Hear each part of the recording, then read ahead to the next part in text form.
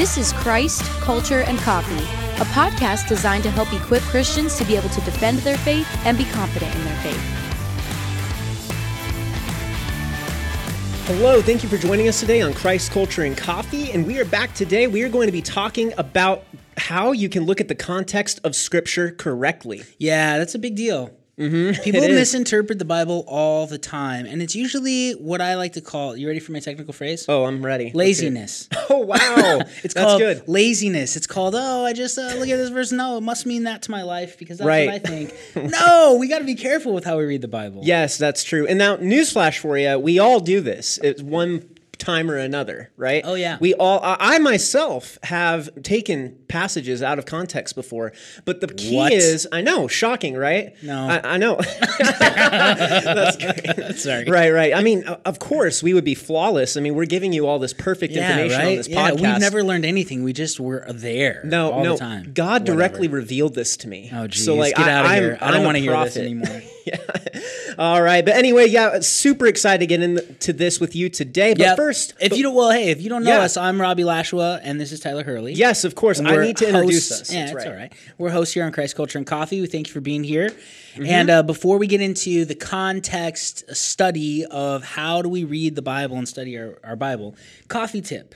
Okay, so here is our coffee tip for the day. You ready for this? What do we got? I haven't talked to you about this yet. No, I don't actually. think so. Okay, so I have a friend, and he was telling me that his friend came up to him, and he said, "Hey, I am so excited about this new coffee I got because it is going to be extremely fresh since it is single origin coffee." And my friend said, "What are you talking about? Like, why do you think single origin coffee is going to be super fresh?" And the guy said, "Well, it has to be fresh if you think about it because all the beans are from one place. They're single origin beans. Therefore, they must be fresher." Now, this is a complete misunderstanding of how freshness works with coffee. There are a couple of different types of ways they make coffee or the types of beans that they use, right? There's Arabica and there's Robusta. We've talked about that before. That's right. There's a different species of coffee plant. But single origin, it does mean all those coffee beans are from the same place, right? They're all from Colombia. Yeah, or they're that's right. all from Sumatra. And that's why a lot of bags of coffee will tell you where it's from. Like, it's from this place, Yeah. it's from this place. But then you'll have coffees that are blends, and they blend different coffees from different parts of the world together to make different flavor profiles. But being single origin doesn't mean it's fresher. What makes coffee fresh is how long it's been since they roasted the coffee. Okay, that's what I was going to ask. Yeah. Okay. Yeah, so this guy, he didn't have that concept. He thought, single origin must make it fresher. It doesn't. What really matters is how long ago they roasted it. That's what I was thinking, They 'cause- pack green coffee Yeah. and ship it, and then it sits in warehouses or wherever until they roast it. Exactly. There And you go. that's what you want to get as Yeah. close to as you can. Closest to the roast date. Okay, that's as what I was possible. thinking because I'm like, Yeah. if it just came from one place, that doesn't mean it's fresh because No. it all shipped over. I mean, As for all- green coffee. It's not roasted. I mean, It's for all you know, what about when you go to like the grocery store, right? And you got like the coffee bean aisle, Yeah. and you got a whole shelf that has single origin coffee beans in it. What about the ones at the back of the shelf that have been there longer? That Yeah. are taken last. Sure. That's what I'm saying. Like how can you determine when they were taken? So it's about the roast, is what you're saying. It's The about when roast. they roasted it, and that's why. Yes. For the freshest coffee, you typically should look for local roasteries because they roast it close to you, which means it doesn't have to get shipped and take a few days. So does that make sense? That makes so much more sense. So the closer to the roast date you can get, the better. And that's why if you go to local roasteries, or even to like Safeway or Bashas' or Fry's, a lot of times they'll have like local roasted coffee there, and it'll have a roasted on date on the bag. Okay. They show you Yeah, that yeah. because they That's want good. you to know how fresh it is. Whereas some of these big time coffee bags, they don't really do that. They'll say best before. Yeah, that's right. Okay, that's not the same as when it was Yeah, roasted. so don't get confused with single origin and roast date for freshness of Okay, coffee. well, that the makes- single origin yeah. doesn't make a difference in how fresh it is. Yeah, that makes so much sense. So I've actually had it personally experienced where I've gone places where they had their own local roast, but Okay. I'm like, it's not that destination in itself was not known for their coffee. Like we've had really good coffee before in Utah. But then I'm like, why? What makes this so much better than other places? Because they're clearly it's Utah. They don't grow any coffee there. There's no coffee grown there. Yeah. But they roasted it there. Yeah, exactly. That's the difference. That's the key. So any place that I've gone to and I've had it locally roasted, it has tasted better. And I've noticed that. Oh, yeah. I've noticed that. And I never really knew why, but now what you've said makes a lot of sense. Yep.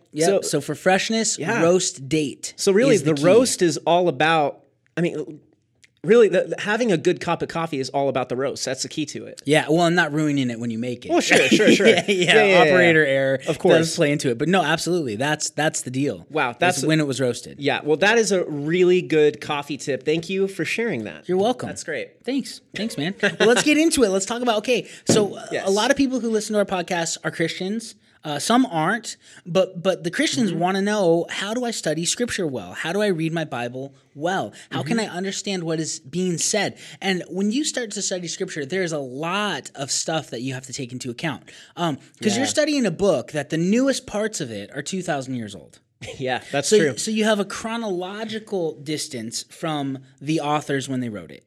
But in addition to chronology, you also have a cultural difference.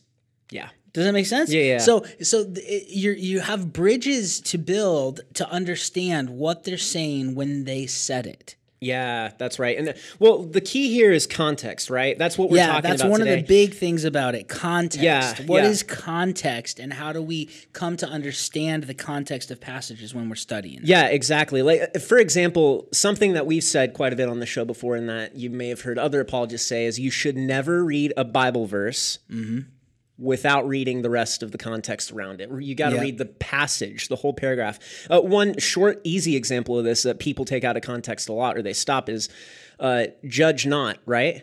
Yeah, don't judge me. But only God can if you judge finish me. the verse, it says, judge not, lest you be judged, right? So there's context there. So that's something that you really have to take into account whenever you're studying any passage in Scripture. Yeah, and then a little while later in that passage, Jesus says for us to make accurate judgments. Yeah. So he is telling us to judge. Exactly. Whoa. It's actually a crazy. commandment to judge. It is. Shocker, right? Yeah. Yeah. But you wouldn't know that if you only read one Bible verse. Exactly. Right? And yes. that's a huge problem. So the context you need to read. I've also heard people put it this way. It's easy to remember. They'll say, whenever you see the word therefore in the Bible, you need to think about, what is this there for, and go and read what just preceded it. Yeah, why is because it's saying therefore based on that other stuff I just said. Well, then you probably should know the other stuff they just said, right? Yeah. So Yeah, it is exactly. really important. Yeah, never read a Bible verse. Read the context of what's before and after it. Yeah, and you also want to make sure you know who the book was written to, right? That's exactly That's huge. in the context of it. We need to know the audience. That's a part of what Robbie was talking about bridging those cultural gaps, right? You have to figure out who the audience was, and by doing that, I think you would have to understand what the culture was like at the time, 2,000 years ago, when these passages were written. Well, there's beauty in doing that too. You get a richer understanding of things. Like, for instance, I was thinking of one of these things. Who's the book written to? So the book of Philippians is written to who? Philippians. The Philippians. Good job. Yeah, to the Philippians. Ding, ding, ding, ding, ding. So the Christian church at Philippi, okay, which is the first place they went to witness to Europeans ever. That's right, yeah. So this is really important. Philippi, at the time of Paul being there, it was a Roman province. It's in Macedonia, so it's not in Italy at all. It's way far away from Italy. Right. I think it's modern day Turkey. I could be wrong. That's what I heard. But I'm pretty sure that's where it is. So it's far away from, but they counted the soil as Roman soil. So if you lived there and were a citizen of Philippi, you were a citizen of Rome. It was as good as Roman soil. It's like a consulate idea. Oh, yeah, This sure. is Roman soil. Yeah, so own what this. happened was a lot of rich people and ex-military people from Rome retired there. It's like the Fort Lauderdale. Okay. That's some good context. There you It go. is, yeah. This is good to Yeah. understand. So this is what's really interesting. To be a Roman citizen gave you certain privileges that the rest of the world who was governed by Rome didn't have. You couldn't be crucified. right. Some other things with taxes. And Well, they were the leaders of the world at that point. So, of it course. was a big deal to be a Roman citizen. So the people of Philippi had huge importance on their citizenship. Citizenship was a big deal to the people in Philippi right. because they were Roman citizens. All right? Yeah, the elite.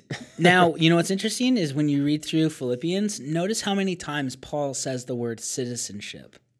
He does. He says it a whole bunch. Now He that says, you mention that. our citizenship isn't here. Yeah. Our citizenship's better than this. It's in heaven. That meant a ton to them. Citizenship was a buzzword to the Philippians. Big deal. So he's speaking to them in context they understand, pressing buttons that were important to them to emphasize how we are citizens of heaven, not just of Rome. That's really cool. I had It's no a big idea about yeah. that. And I so, can think of dozens of times where he mentions citizenship A lot. in that book. And now Yep. it makes so much sense to me. he mentions it a whole Wow. ton. And so when you understand these Yeah. things and you do a little studying in the context and the historical context of the time and the culture, you can come to understand more about it. So audience great. is a big deal. One thing on audience too, I think is really important, Tyler, is you should always be asking the question, are they writing to Christians or are they writing to non-Christians? Because that makes a huge difference in how we interpret some of the theological meanings Yeah, it does. of the New Testament books. Yeah. And so just to kind of get you guys into the right mindset of this, we just wanted to provide like an example based off of the English language of how you should interpret context of what people are saying. Yeah, right? so this is something too that a lot of people it's laziness is what it is. Yeah, and it I is. hate to say that, but it is. So one thing that No, it is. Christians do a lot is we load a whole bunch of theological baggage onto certain words when those Yeah. words don't hold all of that theological baggage.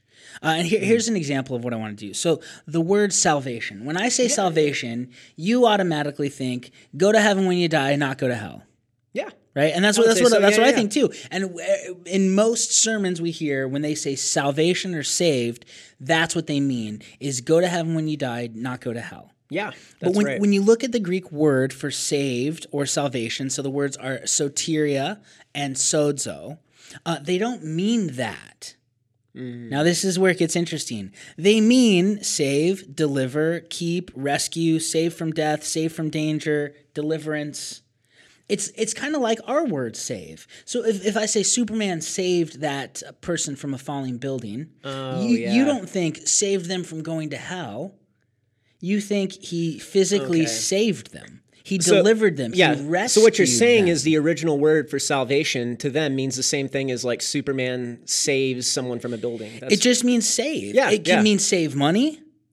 Yeah. It can mean rescue somebody. It can mean save from going to hell. Yeah, yeah, But it just okay. means save. And so when we read that Context. word, we load all this baggage onto it as it means not go to hell when you die, when it just means save. And sometimes because we load all that baggage onto it, we misinterpret passages that aren't using it in that way. That's right. So, That's good. so it's really important for us to understand this. And the way you understand it, some people think, well, let's do a word study, and we'll see all the places that this word's used in the New Testament. Oh, yeah. And then we'll go to the lexicons, and we'll see the definitions, and then we can know all that this word means. And then they make it mean all of the possible meanings on Yeah, one right. thing. This is called an illegitimate totality transfer. To make save mean go to heaven when you die, every place it's used is completely illegitimate. Oh, yeah, right. You cannot do that. You have to, in order to understand what it's referring to, read the context. Yeah, And it that's goes great. back to context. Context is king. What does the context say? And that makes a huge difference on save from what? Yes. Save that's the from question. what? That's the question. That's I the like question that a we lot. gotta That's ask. good. Yeah. So be careful in loading these words with your Christianese or your theological baggage. We Yeah. got to take a step back and go, okay, what does it say? Before I can come to what does it mean, I need to look at it and say, what does the text say? Observation is the first step of interpretation. Okay, that's Yeah. good. That's good. And so, just to provide another example to get you guys Yeah. in the right mindset of how this works, we're gonna say I'm gonna say a statement, make a statement real quick that sounds silly, but focus on the context. Okay. Yeah. I would like to cut a foot. What is this? You would like to cut a foot. I would like to cut a foot.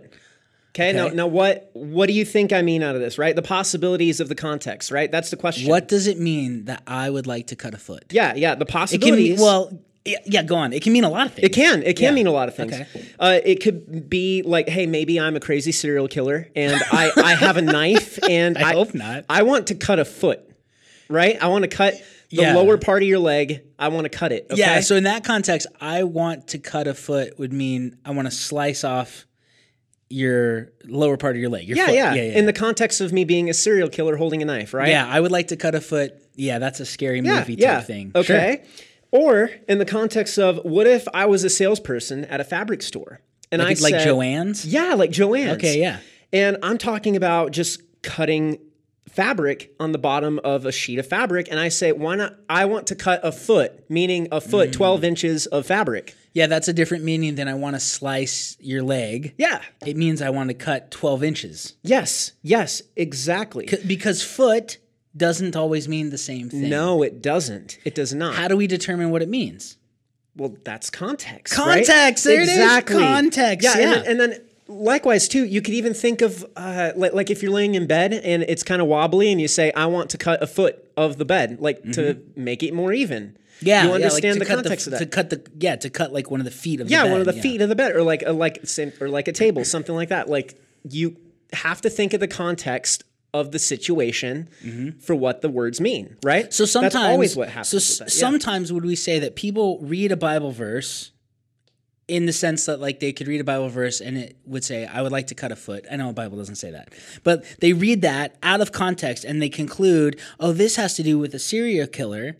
But maybe it actually, in the context, has to do with a fabric store worker. Yeah. You see the Yeah. danger of we've got to understand what it says around it, what the book's about, who Yes. it's written to, in order to understand what one verse means. People do this all the time. It just happens with the silliest of verses. And there's people out there that I tell you, they just open a random page in like the Old Testament, New Testament, wherever, and it says like like kill or something. You just see, like, for example, like just the word kill, and they associate, okay, the Bible endorses killing people. Like it's that simple. People take words that are that simple, or simple statements just like that, out of context, and they act it into reality. Yeah, well, and Christians do this. Like a couple of examples. Yeah, Christians do it. You know, I think about the famous examples are, I can do all things through Christ who strengthens me. Yeah. All sports Philippians, right? guys that put that. In the context, he's talking about contentment. Yeah. I can be content when I have enough. I can be content when I'm in need. I can do all things through Christ who strengthens me. Yeah, it has nothing to do with dunking a basketball or bench pressing or, you know what I mean? Or know the plans I have for you, declares the Lord. Oh, yeah. So that's Jeremiah 29, right? Yeah. And that's to Israel. It's not to you and me. No, it's not. to Israel. So we have to say, okay, what's the context here? What is this saying? Because one of the problems is people don't observe what it says. They just jump to what it means, and that's dangerous. Yeah. But another thing is, instead of sometimes people even really studying what does this mean, they jump to what does this mean to me, and that's application. Yeah. And so does God know what you're going to do, and does he have plans for you? Well, sure he does. Yeah. But that verse isn't about that. No, because the truth is, too, God doesn't always plan for you to prosper. Yeah, no. He actually says, in this world, you will have trouble. Yeah. So by that case, if you're taking that in the application sense that it applies to you, then something's wrong. Someone's wrong here. Either Jeremiah's wrong, or later on, or God's failed you. Yeah, or God's failed. It has to be the fact that maybe we're just taking it out of context. But bro, when I graduated from high school, I got a whole bunch of cards that said God had a plan for me. Oh, yeah, really? Wow. Everybody was quoting Jeremiah 29. You know, it's just like, okay, we got to be careful with this because we can make bad applications based on bad interpretations because we didn't do good observation. Yeah, that's good. So we want to go through that. And so it's important not to load terms with all your theological baggage, to load them with what you think it means. Just like foot in English. The word foot can mean an appendage on the bottom of my ankle. Mm-hmm. It can mean 12 inches. It can mean, what else can it mean? Yeah, like the foot at the foot of the bed. Furniture or something. It can also mean the size of a sub that's not 12 inches, by the way. They're not exactly 12 inches. I know. It can also... Subway lies to you. Yeah, they do. Yeah. When it's conjoined with ball, when it's a compound word of football, it doesn't mean 12 inches. No, it doesn't mean an appendage at your foot. It doesn't mean any of those things, right? So we have to know the context Otherwise, we get confused about what's being said. Yeah. And so we want to go through an example today on the show and read a couple of verses out of context and try to think, whoa, this sounds crazy. But then we'll read them in context to understand what's going on. Yeah. So let's look at this example. This comes from the book of Acts.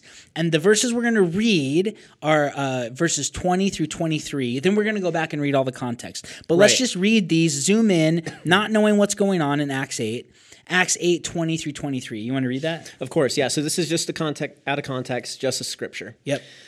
But Peter said to him, "May your silver perish with you, because you thought you could obtain the gift of God with money. You have no part or portion in this matter, for your heart is not right before God. Therefore repent of this wickedness of yours, and pray to the Lord that, if possible, the intention of your heart may be forgiven you. For I see that you are in the gall of bitterness and in the bondage of iniquity." Whoa. Powerful stuff, That right? sounds bad. Yeah. This is the Apostle Peter. It says Peter said. Peter said, yeah. Wow. So, okay, let's think about what this says. Just by what we have here. Yeah, just right here. May your silver perish with you. Perish is a strong word, Yeah, right? it is. Doesn't in John 3:16 it says, God so loved the world that he gave his only begotten son, that whosoever believes in him shall not Yeah, perish, but Yeah. have eternal life.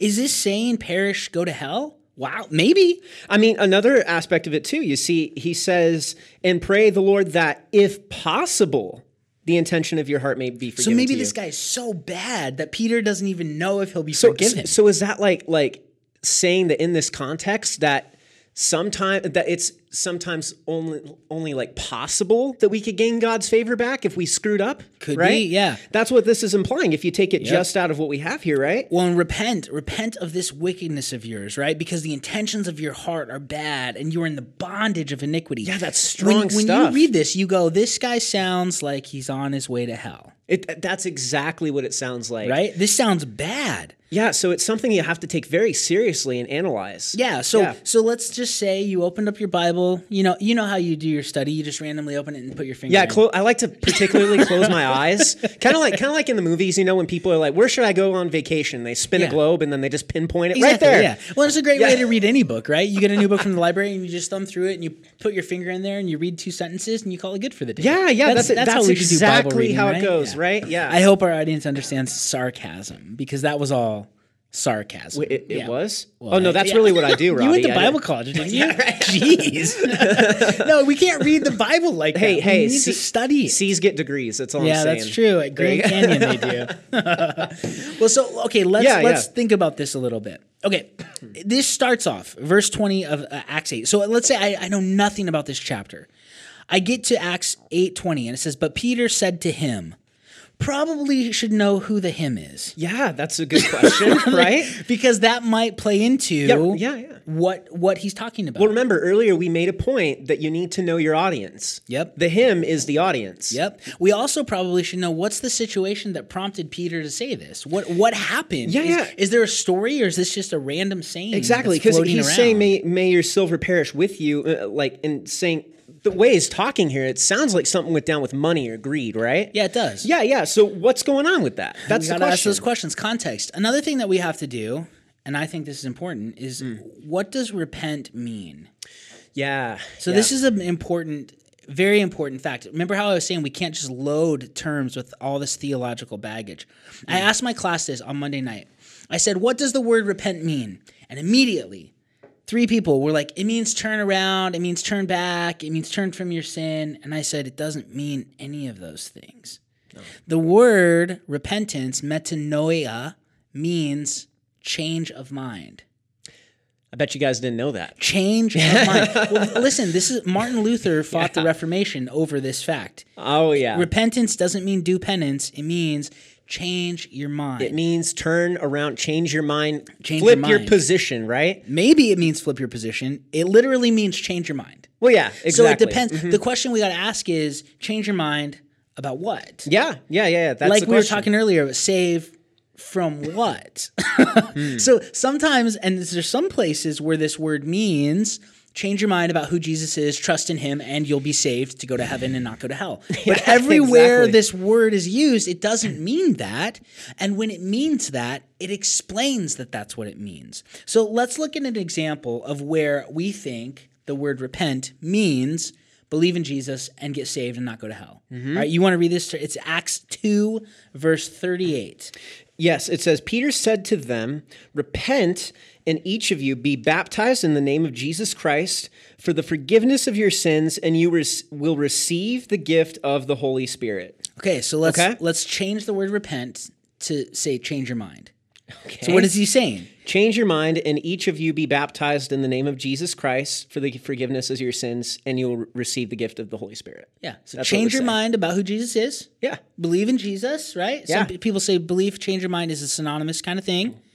And then what will result? Forgiveness of sin, and you'll receive the Holy Spirit. That's like a justification, salvation thing. Yeah, yeah. This is what happens when you trust in Christ and you get, how we say, saved. Yeah, and that's right? the position that you have to be in by changing your mind, because you're either in the camp of I don't believe that he is a savior, right? Yep. Or I do. And I change my mind about the things Peter's preaching. Yes, yes. And I believe in Jesus. And then I'm forgiven and I receive the Holy Spirit. So this is interesting.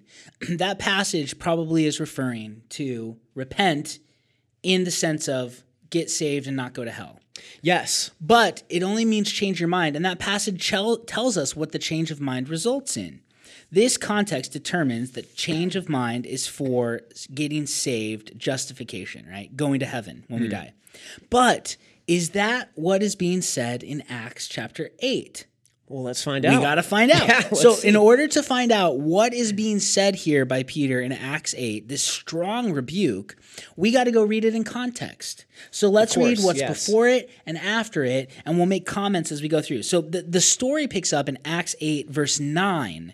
So we started in 20, but actually 11 verses earlier is when the story starts. You think that's going to provide some context? I think it will provide some context. It actually even tells us where they are. It's fascinating. So, all right, Tyler, why don't you start reading Acts 8, verses 9 through 24. Yeah, and we're going to interrupt a couple times throughout this just to provide explanations here. Context, exactly. So, again, this is Acts 8, 9 through 24. Now, there was a man named Simon who formerly was practicing magic in the city and astonishing the people of Samaria, claiming to be someone great. And they all, from the smallest to the greatest, were giving attention to him, saying, "This man is what is called the great power of God." And they were giving him attention because he had for a long time astonished them with his magic arts. Okay, so context. We're not in Israel. Right? We're in Samaria. Yeah. And there's this guy named Simon the magician.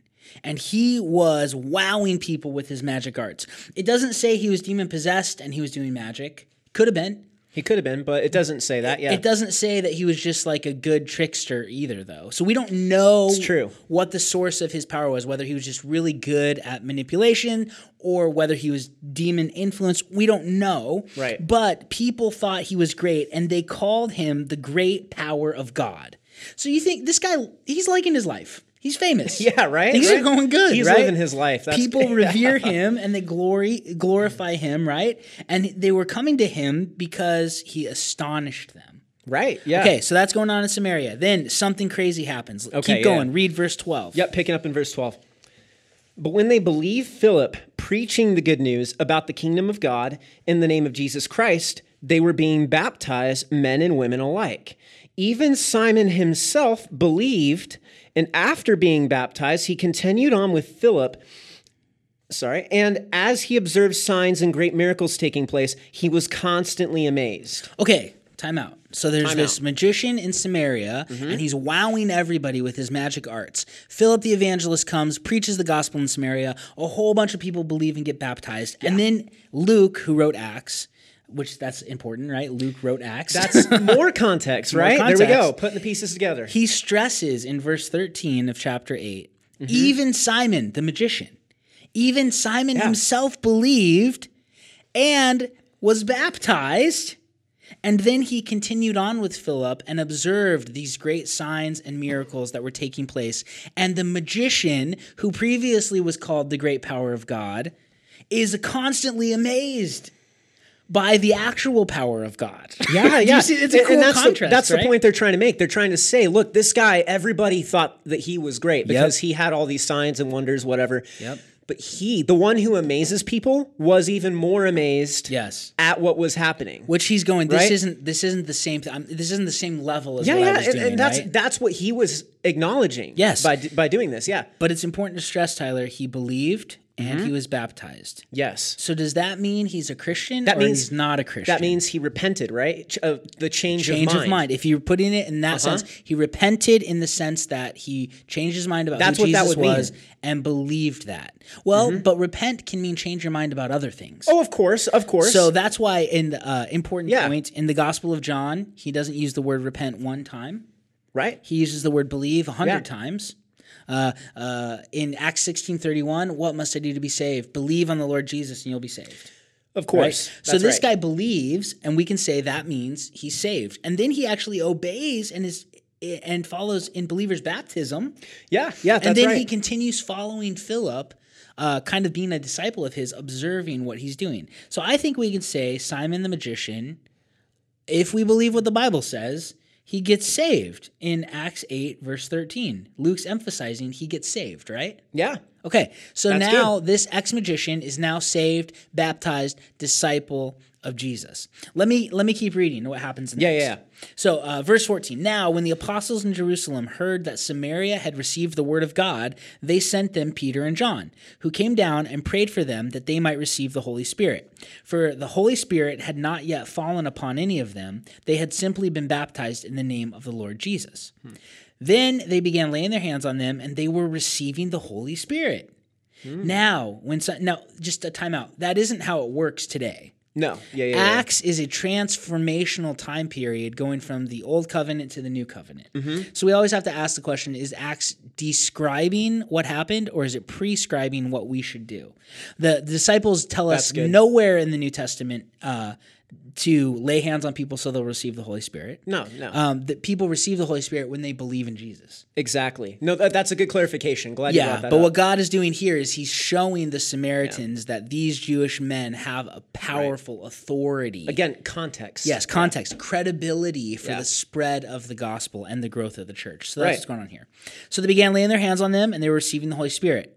Now, when Simon the magician saw that the Spirit was bestowed through the laying on of the hands of one of the apostles, he offered the apostles money, saying, give this authority to me as well, so that everyone on whom I lay my hands may receive the Holy Spirit. Oh, look at that. That's an interesting little tidbit, right? So just to pause again, clearly we can see now what was going on, right? Simon was trying to buy the power of the Holy Spirit because he wanted to be that magician again, right?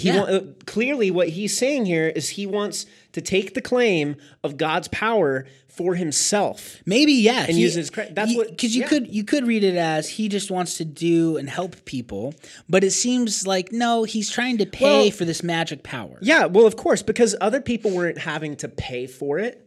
No. No. I don't think he's asking to pay for them to give him the Holy Spirit. Oh, they're paying to have He him. says, I want that power have the to authority lay to give my it, yeah. hands on other people. Exactly. That's what he says, right? Give this authority to me as well, so that everyone on whom I lay my hands may receive the Holy Spirit. So he's asking, I want your apostolic authority. That's exactly what he's asking I want to for. have the power you have so I can do the magic you're doing. There we go. Right? Okay, and now I'll that's pay, and the I'll pay you. context. I'll pay you for it, man.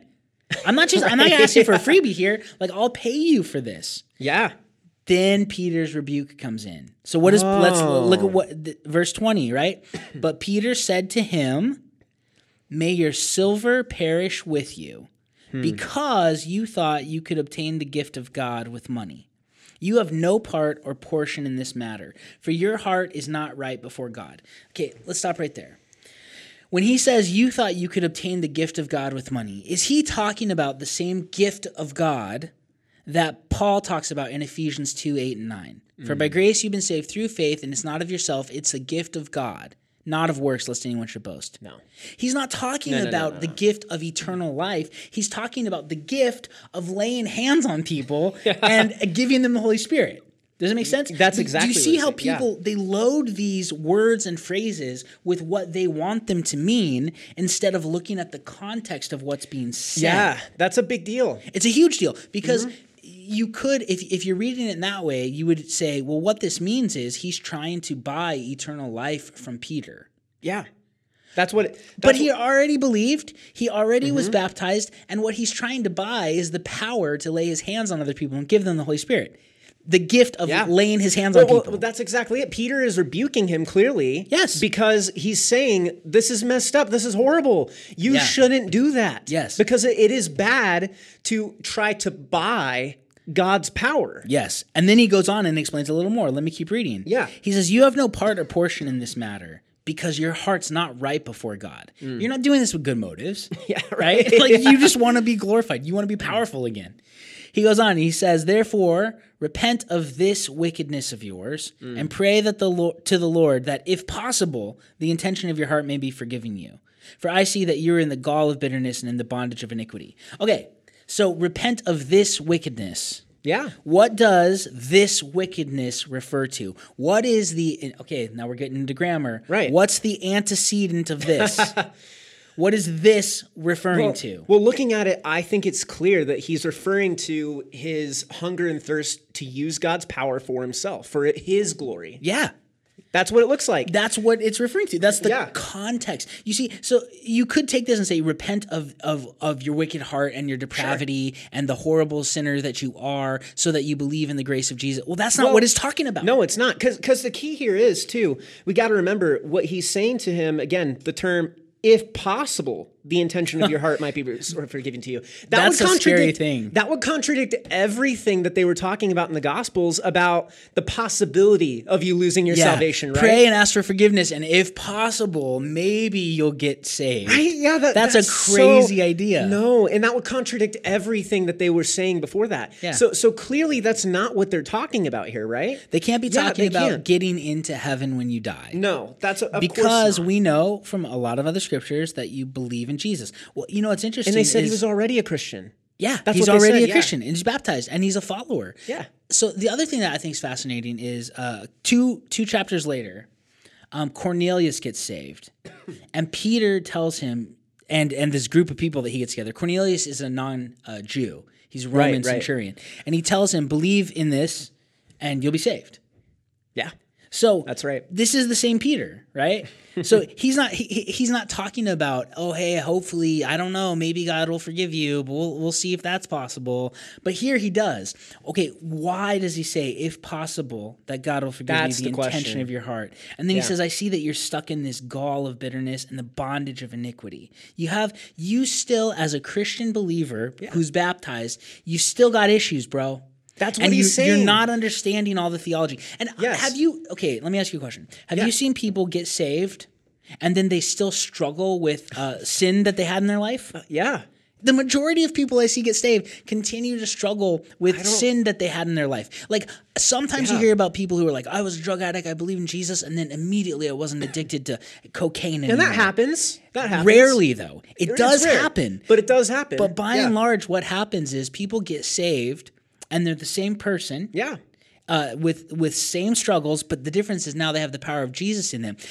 Christians need to grow and mature. Yeah, they've got a new motivation. Yep. They've got help. Yep. But they're still the same person. That's the key, right? Yes, and they struggle. Yeah. And we continue to struggle. But that's what discipleship is for. That's what sanctification is for. It's to grow to be like Jesus. Yeah, and that takes time. Everybody knows that people are on different levels spiritually of where they're at, right? Oh, yeah. Everybody knows this. But at the same time, I would hope that everyone knows too that isn't an authoritative of where you at spiritually of your salvation, right? No, because I'm pretty sure my salvation isn't dependent on my works. I'm pretty sure it's dependent on Jesus' works. Yes, and it becomes a work when you base your salvation off of how good you are spiritually. Yep. That's a work. It is. That's a work. And it also becomes a work of you basing your salvation off of where your heart is and what you're after in your life, right? Yep. It's just true. It is. And so the context of the gospel, it matters matters here. It really matters. Yeah. And Peter isn't talking to him about how to get saved. He's talking to him about how to live as a Christian. Well, that's the key. If he was talking to him about salvation and baptism, and then he's like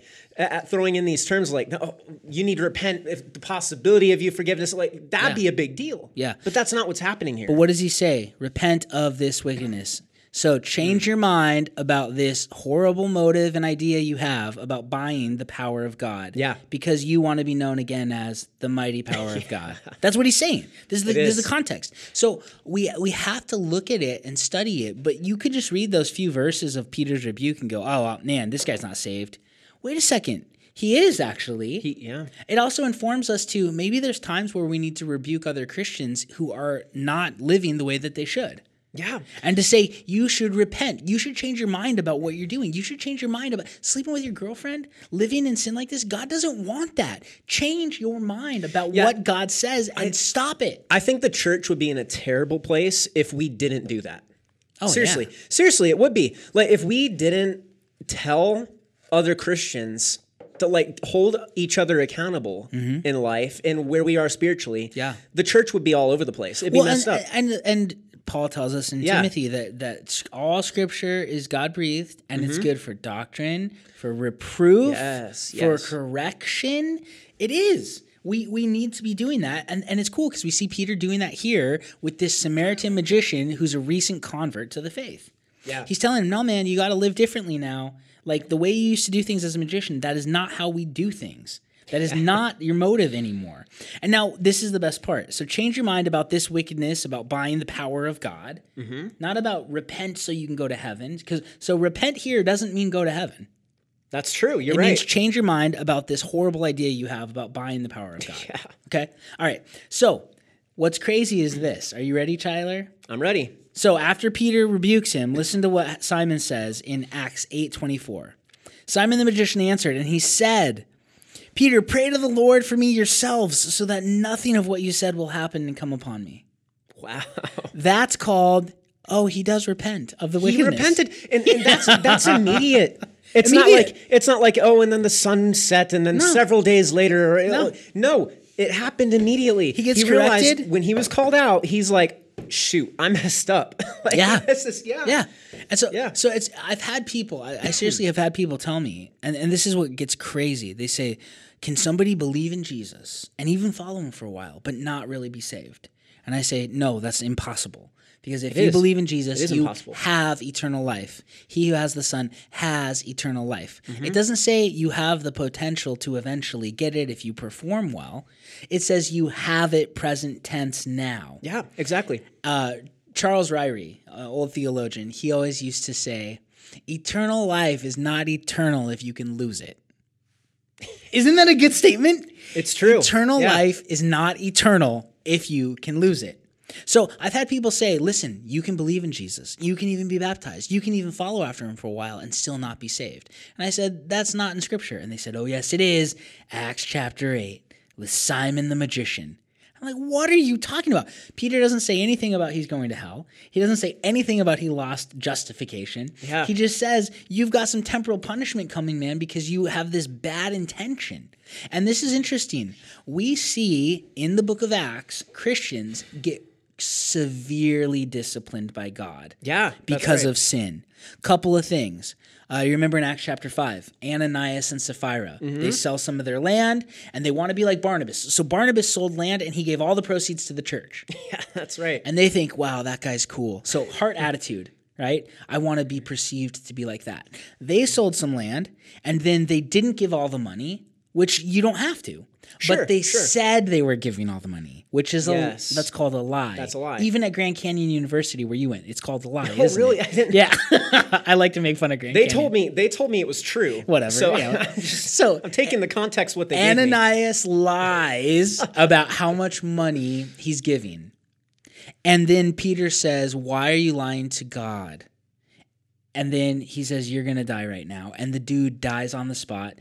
Young men come in, cover his face, carry him out, and bury him. Then his wife comes in a little while later, and then she makes the same claim. We're giving all the proceeds of what we sold our land for.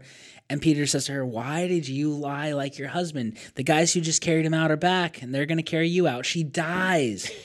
These are people who were in the church Christians.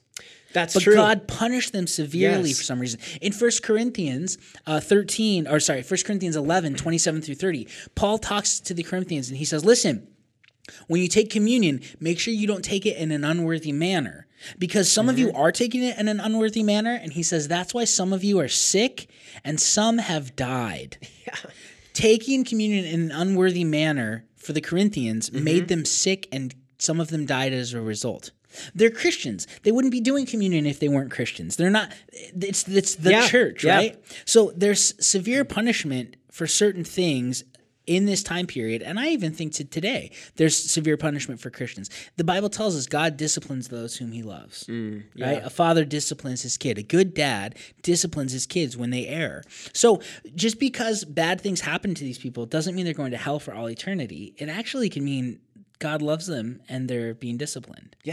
So we have to read the context. We have to say, who was this guy? What does this mean? What does repent mean here? What's the occasion that this was being said on? What does he do after this rebuke? We have to look at all of this stuff in order to understand those verses that sound extremely severe when you just read them without the context. Well, because overall, like with the context applied to the passage we covered, not only is the attacking of Simon in there like kind of given some more explanation based off of what he was doing, and it's talking about sanctification, not justification. Yes, he also repents afterwards. Yeah, so it's not just like oh, you messed up, you're going to hell. Like no, he is told what he did was wrong, that he messed up, and he changes, and that is what we are supposed to do as Christians. It is. He gets a bad rap, man. Like a lot of people, he gets a bad rap. And he was a great example, actually,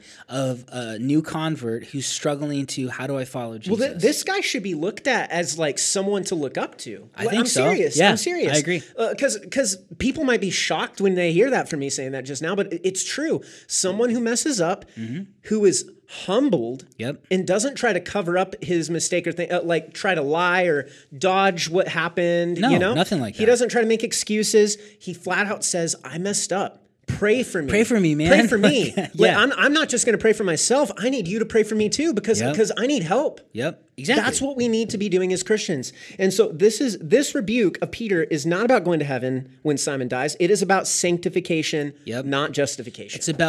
It's not about getting born again. It's about growing and maturing after you're born. Yeah, exactly. And so that's why context is so important. We really have to do our deep diving in Scripture and find out, again, the audience, like who it's talking to. Who's writing it. Who's writing it. And observation, what is it? What's there? Sometimes you have to ask what's not there, too. Like I remember when I talked to people about this, and they say, well, perish obviously means hell. And I said, why? And they said, well, because in other places it means hell. And I said, well, but here it doesn't say hell.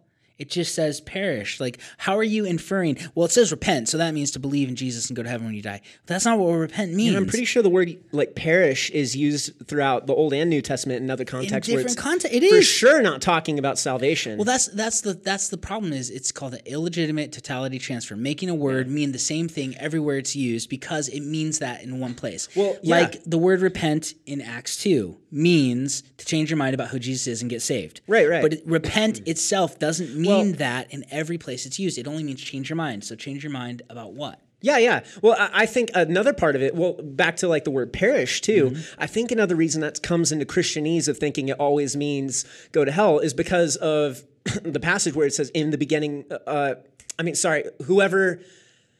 Sorry, will not perish. That's what I meant to say. Sorry, John 3:16. Yeah. Sorry, I got a little flustered there. Yeah, that's right. Yeah, shall not perish, right? Yeah. But have everlasting life. That's exactly it. But the context of that is perish is contrasted with everlasting life. Well, yeah. So it's right telling there, us what the difference is. So there you go. Exactly. Yeah. But the thing is Christians take these popular verses in the key words in the context they're applied to there, but then they try to apply that other places. And that's called an illegitimate totality transfer. Yes, and we can't do that. Exactly that would be like me there. trying to apply the word foot to mean 12 inches every time I see the word foot. Do you know how confused I'd be if I was reading like a book from like a foot doctor, a podiatrist? I'm reading a podiatrist book and I'm always assuming it means 12 inches. It would be so confusing. I couldn't understand Got it. about 12 inches at the bottom of my leg. Yeah. And rub the 12 inches as you grab their foot and make sure they're lotioning their 12 inches. What?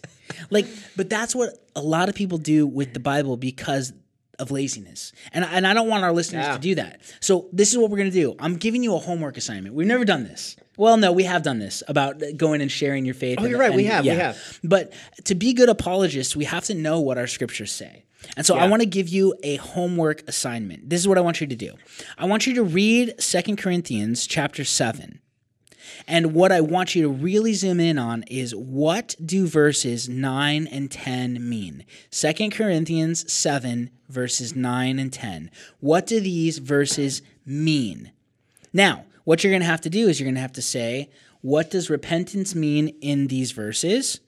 What does salvation mean in these verses? What is the situation that Paul is describing in this chapter? What is he talking about?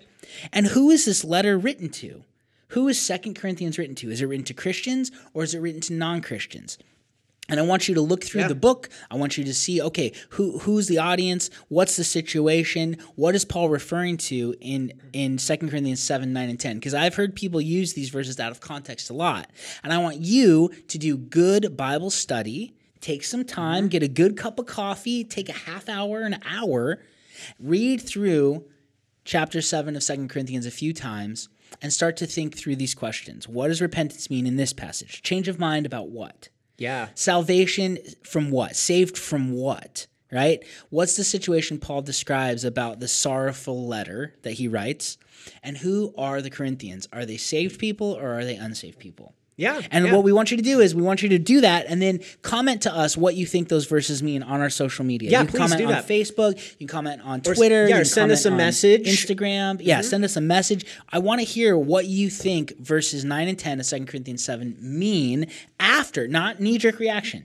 So don't just read it and go, oh, this is obviously what it means. No. Take some time to study it in context and come to a conclusion as to what Paul was saying to the Corinthians. Yeah. And if you guys go ahead and do this, who knows? Maybe we'll send you something. Who knows? Maybe Tyler will send you something. Maybe I will.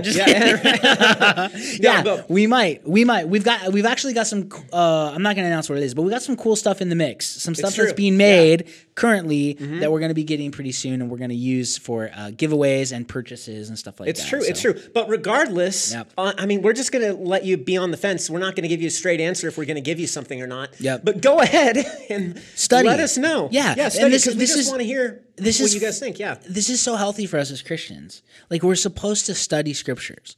We're supposed to dive in deep. We're supposed to be approved workmen who are not ashamed, who accurately divide the word of truth, is what Paul told Timothy. That's who we're supposed to be. So take some time this week. Take a half hour or an hour at most to go through 2 Corinthians 7, and then let us know what you have concluded based on the context of that chapter. Yeah. And again, that's 2 Corinthians 7, 9 through 10. Yep. Okay?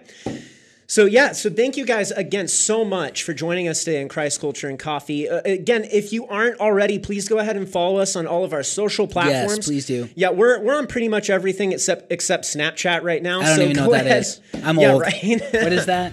No, just kidding. It's supposed to be this thing with pictures. I'm not. We're also not on the Talk. On the Talk. The TikTok. Oh, right. That's what my cool friends call it, the Talk. I don't know why so many people are going there. Like even like businesses and pages. It's like a video app. Like why? I don't know. Anyway, make sure you follow us on everything that's out there. And also, if you haven't already, please go onto iTunes and give us a 5-star review, because when you do that, it boosts us on the analytics for iTunes, and more people will be exposed to the podcast. So if you want more people to hear the truth, you want more people to be able to defend their faith and be confident in their faith, go ahead and give us a review. Heck, even if you hate us, go ahead and give us a review. That's fine. Just make sure it's 5 stars. Yeah, you can leave 5 stars is fine. Yeah, I don't care. I don't leave care us who a leaves nasty comment if you want, but just as long as it's 5 stars, we're cool. Okay, that's what we like. Yep.